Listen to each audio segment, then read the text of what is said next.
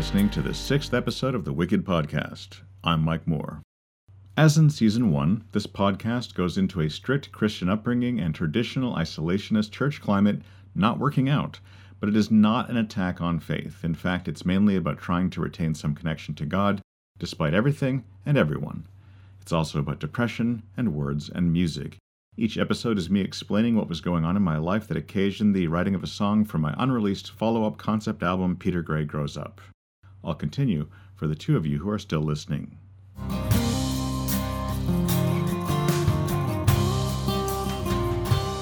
Episode 6, Killer Qualms from Inner Space. Most of my brethren cohort either didn't break the rules at all, or broke them in secret long before they'd decided they were wrong, if in fact they ever decided that. I was odd. I always tried to question the sense and consistency of the rules rather than simply evading the people likely to punish me for breaking them. As I've said in past podcasts, that wasn't the deal. The deal is that, of course, you can always choose to break the rules, and really there aren't any rules at all to begin with, so there's nothing to break in the first place. But if you don't keep those rules, we all know what kind of person you are then. A not serious Christian, a tourist, a weak person who can't suppress their old nature, a non-spiritual, foolish, fun-pursuing, worldly person at heart, a foolish Eskimo who is feeding the wrong sled dog. Got it. You don't have to follow the rules, and there aren't any, but you can't break them. This is literally what I was told repeatedly by the older folks. Don't have rules to keep, can't break them though. I checked. At age 25, I wrote up the Brethren lifestyle restrictions as I understood them, as none of us had ever seen any of it written down, yet it weighed so heavily upon us and limited our lives so much. No movies or television, no going out to public entertainment of any kind, in fact. No missing meetings, except in cases of illness. No leisure activities on Sundays, as Sunday is properly referred to and enacted each week as the Lord's Day. I mailed a copy of my rules to leading elders in a large number of Brethren assemblies asking what they thought. I got a surprising number of responses. Naturally, no one I actually knew bothered to respond. They knew what I was up to and wanted no part of it. But a lot of earnest, sincere old guys sent letters, in one case on a cassette tape I can't find right now. They were all in agreement. Really, pleasing God isn't about following rules. It isn't. And there aren't any rules because we in the meeting are free. We don't have any rules that we have to follow. We are, after all, not Catholics or Jews. But these rules that I'd written up, these were a mighty fine-looking, wise set of rules. Now, to be clear, we certainly did not have to keep rules like this, but yes, if we broke them, this would be a pretty clear indication of a life lived for self, rather than going on to please the Lord. Very serious indeed. We knew how things were supposed to work. So, you got drunk, and you feel horribly guilty about that. Well, how many sins led you onto that path? Had you been reading your Bible and praying much that week? You hadn't. There's the cause right there. Had you attended meeting? No. That's all it takes. But wait, you did read your Bible, pray, and go to meeting? And you still got drunk. You're not lying right now, are you? That's not how that's supposed to work. How on earth could you have had the shameless gall to sit right there in meeting, knowing all the while that you were planning on drinking alcohol later? How could you pray to God, with Him and you knowing what you had in mind? That was not how the thing was supposed to work. But it didn't work. Not for me, anyway. I wasn't having any of that. I went off to university knowing I didn't really believe going to a movie theater, which I really wanted to do, or go see bands live, which I really, really wanted to do, or having a beer, buying a lottery ticket, or voting, all of which I didn't much care one way or the other, were actually bad things or wrong things to do in the eyes of God. I firmly believed He didn't have a problem with them, done wisely, but that I'd been programmed to be literally unable to do them without feeling a deep sense of shame. And that programming was formative, meaning those buttons, those switches, filters, and subroutines had been put in place while my intellect and personality were forming. They had a part in how I formed. They formed me. I'm not saying anyone planned to program us this way, so much as it was a system that people wanted to work like that and didn't want to maintain or think about. The power of group shaming and peer pressure and group shunning is primal and deep. It works. You don't need to think about it to make it work either. Mostly, you just have to not object to it while it goes on. There is something ancient and tribal, and therefore powerful, about othering people for demonstrating various tribal markers of outsider status, like going to the movies.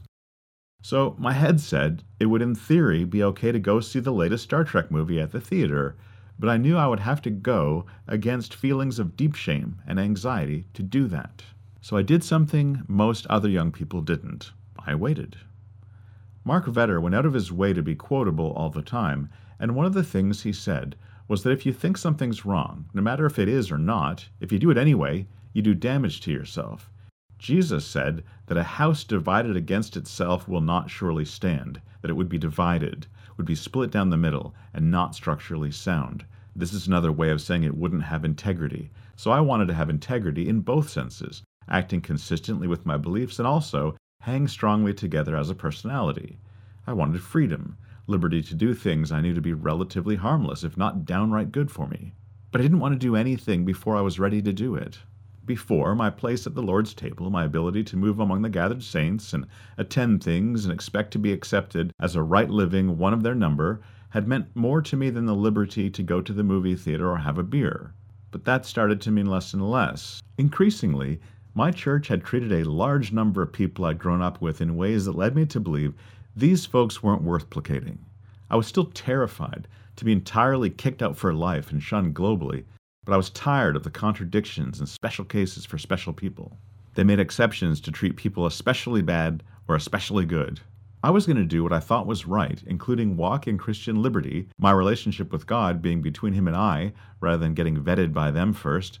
And if they had a problem with it, or him, or me, I wasn't content to let them talk behind my back and treat me like a religious imposter or a bad person. No, I was going to make them have an actual discussion about it with me, Bibles out. And I was in my 20s now, and felt like I was a grown-up. Albert Hayhoe, I would have felt horrible, disappointing. But he was long dead. Charles Hayhoe? Charles, I could handle disappointing. And I was starting to view the level of lifestyle limiting the brethren were doing to all of us and the deep indoctrination that programmed it into our brains as a force of actual evil rather than anything justifiable with Scripture.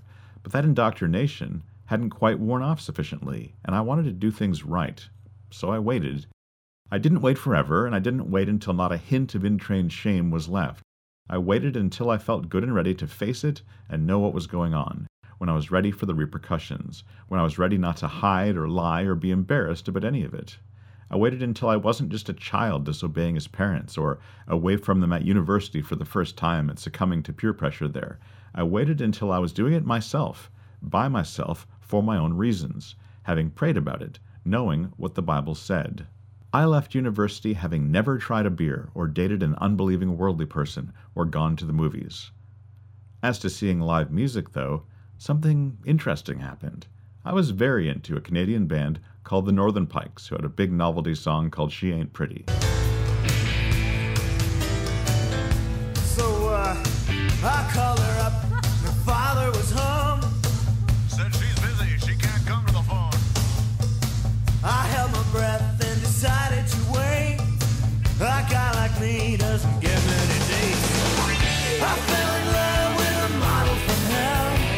It took some time for my hormones to tell that chasing her's been a great mistake. She ain't pretty, she just looks that way. But the Pikes were more about writing beautiful, simple, sad songs that said depressing, horribly dark things with humor.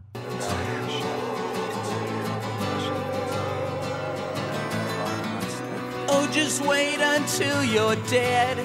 We'll see just how big you were. You weren't no Columbus, Rembrandt, or a Mozart. You thought you were such big stuff. Ha! Who are you? You're unimportant, so unimportant. People who don't experience suicidal ideation don't understand how refreshing it is to sometimes look right into that deep black well and be able to laugh at it and go for a walk in a sunlit meadow instead of throwing oneself right in. To bastardize Nietzsche, sometimes when the abyss laughs mockingly in your face, you laugh right back at it. Well, in my last year of university, the Northern Pikes were playing on the school lawn for $5, 2 blocks from my room, the very day I saw the poster. This was very tempting, and no one would have known. No one but God and I. I could have always done it, and lied about it, and hid it from everyone. The decision was kind of made for me that I was working that evening, but I've been listening to their albums for years, especially the latest one, which had kind of gotten me through the deathly cold of Canadian winter, playing on my headphones as I took the bus to work in the shopping mall at ridiculous hours of day and night. But I walked past Tabaret Hall on the front lawn and saw their stage being set up. So I walked by a bit later and saw the actual band show up for sound check. So I didn't ever hear the Northern Pikes perform their show live on their Snow in June tour, but I watched them do sound check. I was amazed at how the amplified kick drum, slapping back from the cathedral across the street, could be solidly but comfortably felt right in the chest, like it was going to put one's heart in sync with the tempo of the song. Just about 3 years later, I would stand in a hockey arena in Hull, Quebec, and hear Meatloaf sing.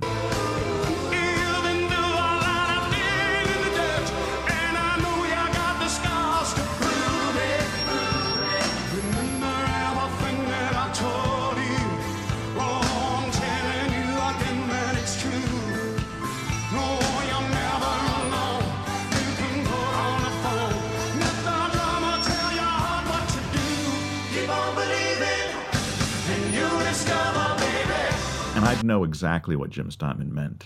But back to the Northern Pikes soundcheck. Drums were thoroughly beaten, guitars and basses fiddled with, random things said and sung into the mics, and I was rapt with attention the whole time, trying to figure out the gear, connecting the figures not far away from me on stage with the sounds that had contributed to the catalog of Northern Pikes songs playing in my head. And when their soundcheck was over, the band took off pretty quickly, apart from my favorite songwriter of the group, Jay Semko, who hung around to talk to fans. Jay is probably the patient, quiet, friendly one of the group. I waited patiently behind screaming, hugging, picture-snapping girls and guys saying the Pikes totally rocked and that they had a band too. I did not have a band too. Jay is a bit shy and quiet, so when I spoke to him last in line, we didn't quite know what to say to one another. We said a couple of random things about the new album, and I went on my way, positively walking on clouds. And I hadn't gone and seen live music at a concert, or entered a drinking establishment or concert venue, or bought a ticket or anything punishable by the church like that. I just walked across the quad of my school in late afternoon and had a casual conversation with a guy who was heard singing on the radio all day long. Many years later, I was standing where the ice normally goes in a hockey rink in Napanee, Ontario, birthplace of Avril Lavigne, the town, not the hockey rink, talking with the members of the Northern Pikes for maybe the 4th time, since they had largely fallen out of the public eye. Jay asked lead guitarist Brian Potvin, "Bri, you remember Mike, the guy whose church didn't let him go to rock and roll shows when he was at university, so he came to see our sound check back in the day?" Brian said, "Yeah, good to see you again, buddy." I told him, "I've seen you guys play quite a few times since then, though." "And you went to hell," Brian said, grinning like the rock star he is. Not quite. It was just a hockey rink in Napanee. When I was 21 and had graduated university, I felt ready to break those rules, which all Brethren people agreed were certainly not rules at all, as there were, of course, no rules. What did you take us for, a church? All the rules I broke once I didn't believe in them anymore, and while the global church division was underway. I didn't plan it that way, but the divine ground of gathering the brethren insisted upon being seen to be our gathered upon had a big chasm ripped right through the middle of it suddenly, and as that happened, I took it less seriously. The claims, the authority figures, my status there, the rules as well. When the group was starting to divide, I was already starting to meticulously break its rules very systematically. The first thing I did was go see another musical inspiration, folk singer John Gorka, playing a small auditorium in Ottawa. I'd seen him on Curry's TV and been amazed at how he dressed exactly like me, had a beard like mine, and played quiet acoustic guitar like mine and sang in a quiet baritone voice songs that were funny, songs that were dark, and many that were both. I'm from New Jersey. It's not like Texas, no. There is no mystery, I can't pretend. I'm from New Jersey, it's like Ohio, but even more so. Imagine that. It was amazing. He was like me, except a lot better. Maybe one day I could be a bit like him. Seeing him play a show was amazing. I quickly found out that it was next to impossible for me to remain in a depressive state while sitting in a room while a musician I liked played music for me not far from me. I didn't feel it was wrong to have gone either, but was extremely aware that my status among the brethren would plummet if I didn't manage to keep this indulgence secret. But part of the deal was that I wasn't going to. I bought some John Gorka cassettes from the Ottawa Folklore Centre and played one for my disapproving cousins after the show. I will learn all languages, I will speak in every tongue, from highnesses to savages, to all beneath the sun. No, you won't. My cousin said disapprovingly to the recorded voice of the Pennsylvania-based folk singer. I've spoken with John Gorka several times since, and we've connected on social media, but I've never quite known how to share this cousinly criticism of his lyrics with John. I thought it was hilarious at the time, though. Not everyone has the soul of a poet. This transparency about what I was doing made me not a rebel who could get caught breaking the rules and shamed for pretending to be better than that, but someone who was outgrowing the rules and seeing through them. Many people at my church my age and slightly younger were forbidden to speak to me at all from this point on. Many wanted to get rides with me to youth group functions because I might play worldly music on my tape deck, so after that happened a time or two, AC/DC being requested when I had John Gorka on, a couple of them were forbidden outright. I was told I wasn't welcome at youth group events at all. I'm sure if someone had told everyone that I was handing out free heroin to children in my car, people would have believed this. I may have been a full member allowed to take communion Sunday mornings, but for years I was shunned unofficially as a doctrinal and attitudinal contagion.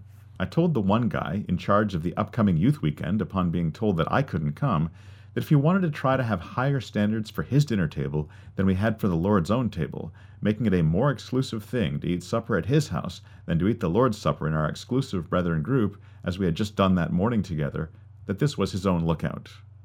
I was only a 20-something kid at this point, but I made him burst into tears at this. I stood there and watched him sobbing. Turns out, in retrospect, that wasn't actually very hard to do. It started to happen with him more and more as the division wore on. So I had my own Young People's Weekend a couple of summers later. The locals boycotted it mostly. Lots of people came from out of town. We played paintball and were warned by family and the gathered saints that there was to be no Bible study or scripture discussion allowed. What was a Young People's Weekend without Bible study? I secretly tried to have a Bible discussion after paintball anyway. I got caught in that guilty secret. Someone told on me. I've never been forgiven. I checked years later. My grandfather told me that he knew what I'd done, and when it came to the Bible, I needed to learn to keep my mouth shut because I didn't know a damn thing. But back in 1991, the year of the division, I worked at Homes for the Handicapped by this time, and Leslie, a tall, leggy blonde staffer my age, also waitressed at Big's Deli on Merivale in Ottawa. I showed up when she was on shift, and at age 21, had a Montreal smoked meat sandwich on rye, and asked Leslie, wearing the little shorts and uniform t-shirt with suggestive meat-related puns on it, to recommend a beer for me. She gave me a Budweiser. I thought it tasted like a skunk-flavored lemon. I don't like lemon. I drank the whole thing, very slowly, though Leslie told me there was no rule that said I had to. I quickly decided that most people talk about liking the taste of various alcohols, but mostly they're looking for the warm glow going down their throat and belly that comes with alcohol. A warm glow I'd experienced most Sunday mornings since I started taking a swallow of powerful communion wine each week from age 12 on.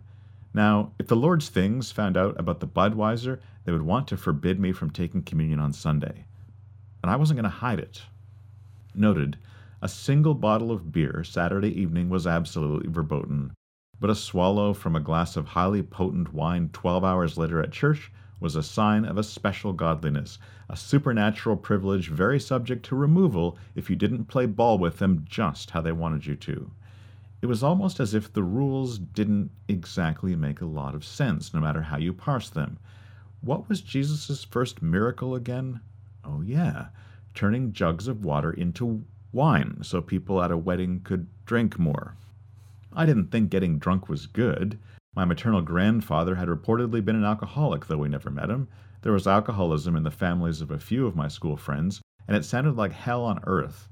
But the prediction of the church folk that if I drank any alcohol outside of Sunday morning breaking of bread proceedings, I'd quickly become an alcoholic, manifestly has not ever come true. I'm far too much of a control freak for that. But to the brethren, this made me even more of a bad example to their kids. How irresponsible of me to model alcoholism for the young like that. I was like a walking billboard at meeting, saying that people could drink alcohol and not necessarily become alcoholics.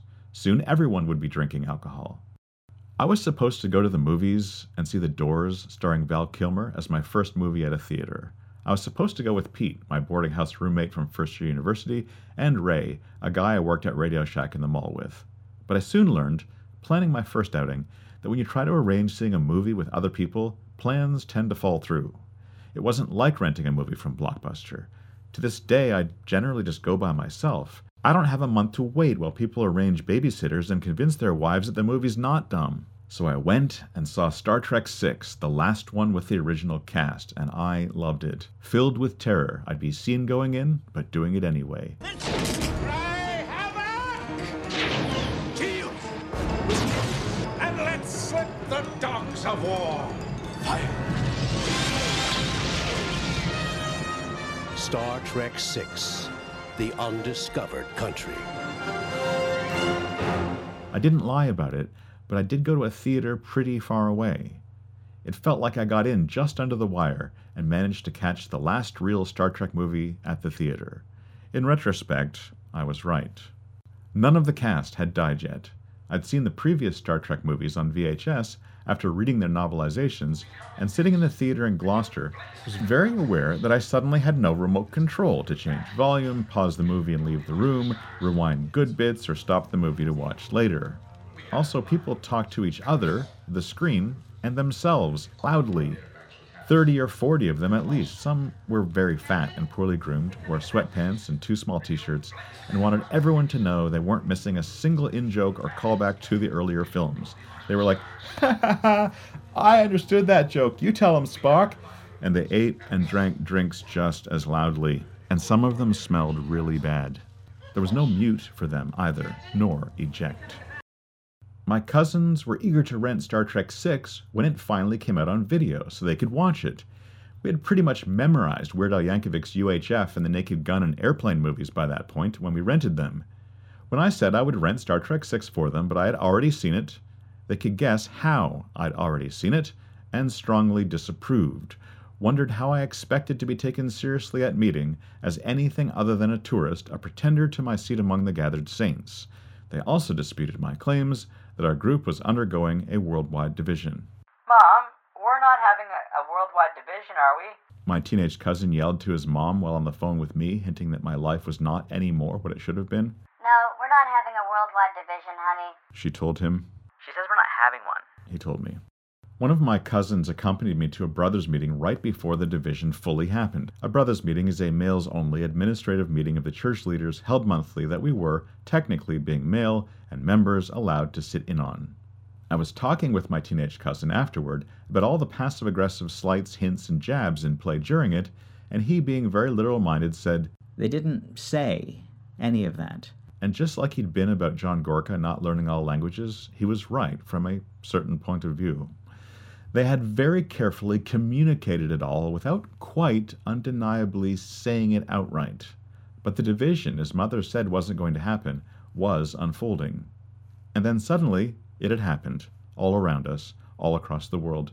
And where did Tokyo, Japan stand on Nepean, Ontario, Canada? Bombay, India? Barranquilla, Ecuador? People we'd spent our entire lives staring at for an hour 5 times a week at meeting left our lives, and in many cases, we never saw them again, though they lived a block away. I wrote a song, thinking of a bad 50s B-movie with a giant monster rampaging through a town, stamping on things it apparently hated for no particular reason.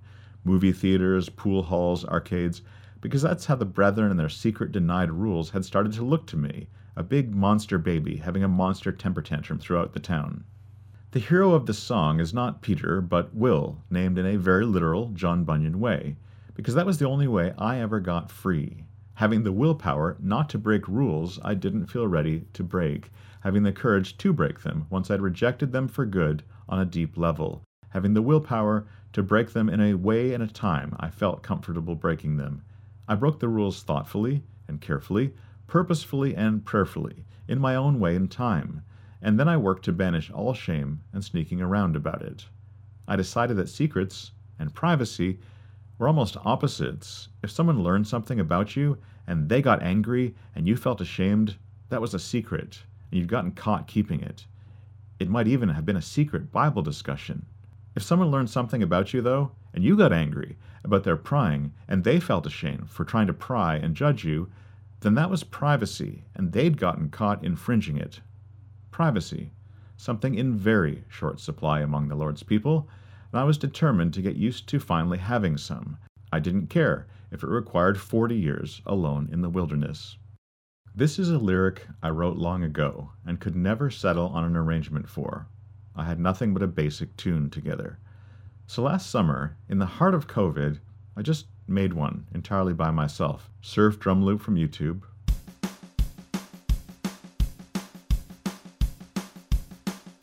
An attempt to half-heartedly imitate the criminologist guy with the desk and globe in the Rocky Horror Picture Show. It's true also that the spare tire they were carrying was badly in need of some air. Masking my trick of reading part of the song out loud instead of singing it to make the song proper shorter when it has too many verses and you don't want to dump any. A reuse of the crying baby monster sound effect.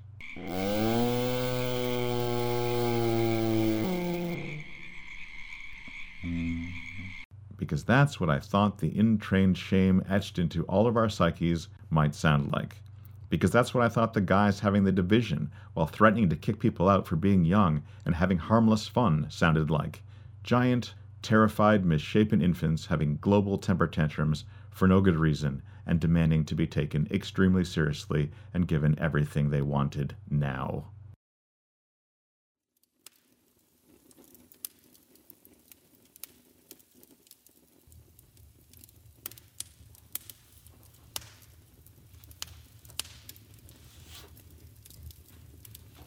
It was locked away for 20 years, far from the outside world. Then, blinking, it emerged to a full moon bright as day. From a laboratory filled with mutated church attenders, it went out on the town, and then there was hell to pay. Fully 50 feet it stood, with eyes of orange fire. It was shaped like a big turnip, and its smell was beyond rank. Its skin was gray and lumpy, yet it claimed to be quite sensitive, though it stood up very nicely to bazookas, planes, and tanks.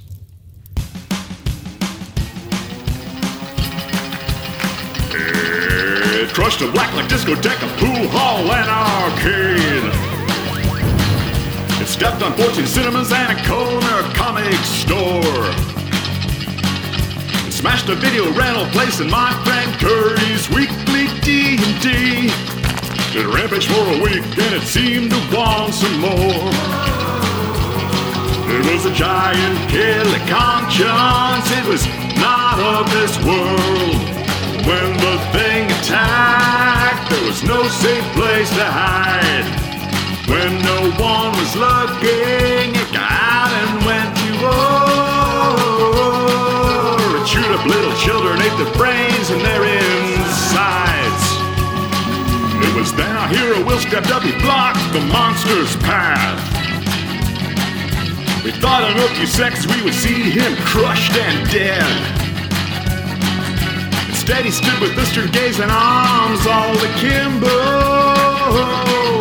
You can't feel good things out of shame is what this brave man said. It was a giant killer conscience, it was not of this world. When the thing attacked, there was no safe place to hide. When no one was looking, it got out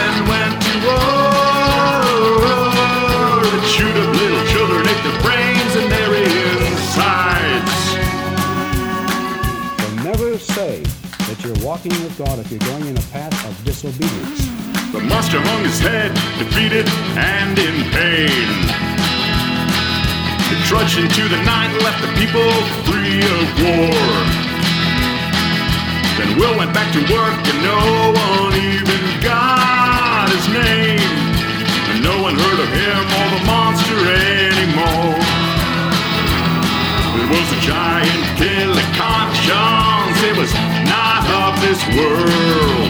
A thing that will attack, leaving no safe place to hide. When no one is looking, it got out and went to war. Chewed up little children, ate their brains and their insides. There are many labs all over Christendom, filled with men and women who are toiling night and day to build themselves a new and vulnerable vessel, to fill brim high with guilt and shame and send it out to fight, to be a giant killer conscience that is not of this world. Thing that will attack, leaving no safe place to hide. When no one is looking, it will go on out to war and torment little children, eat their brains and their insides.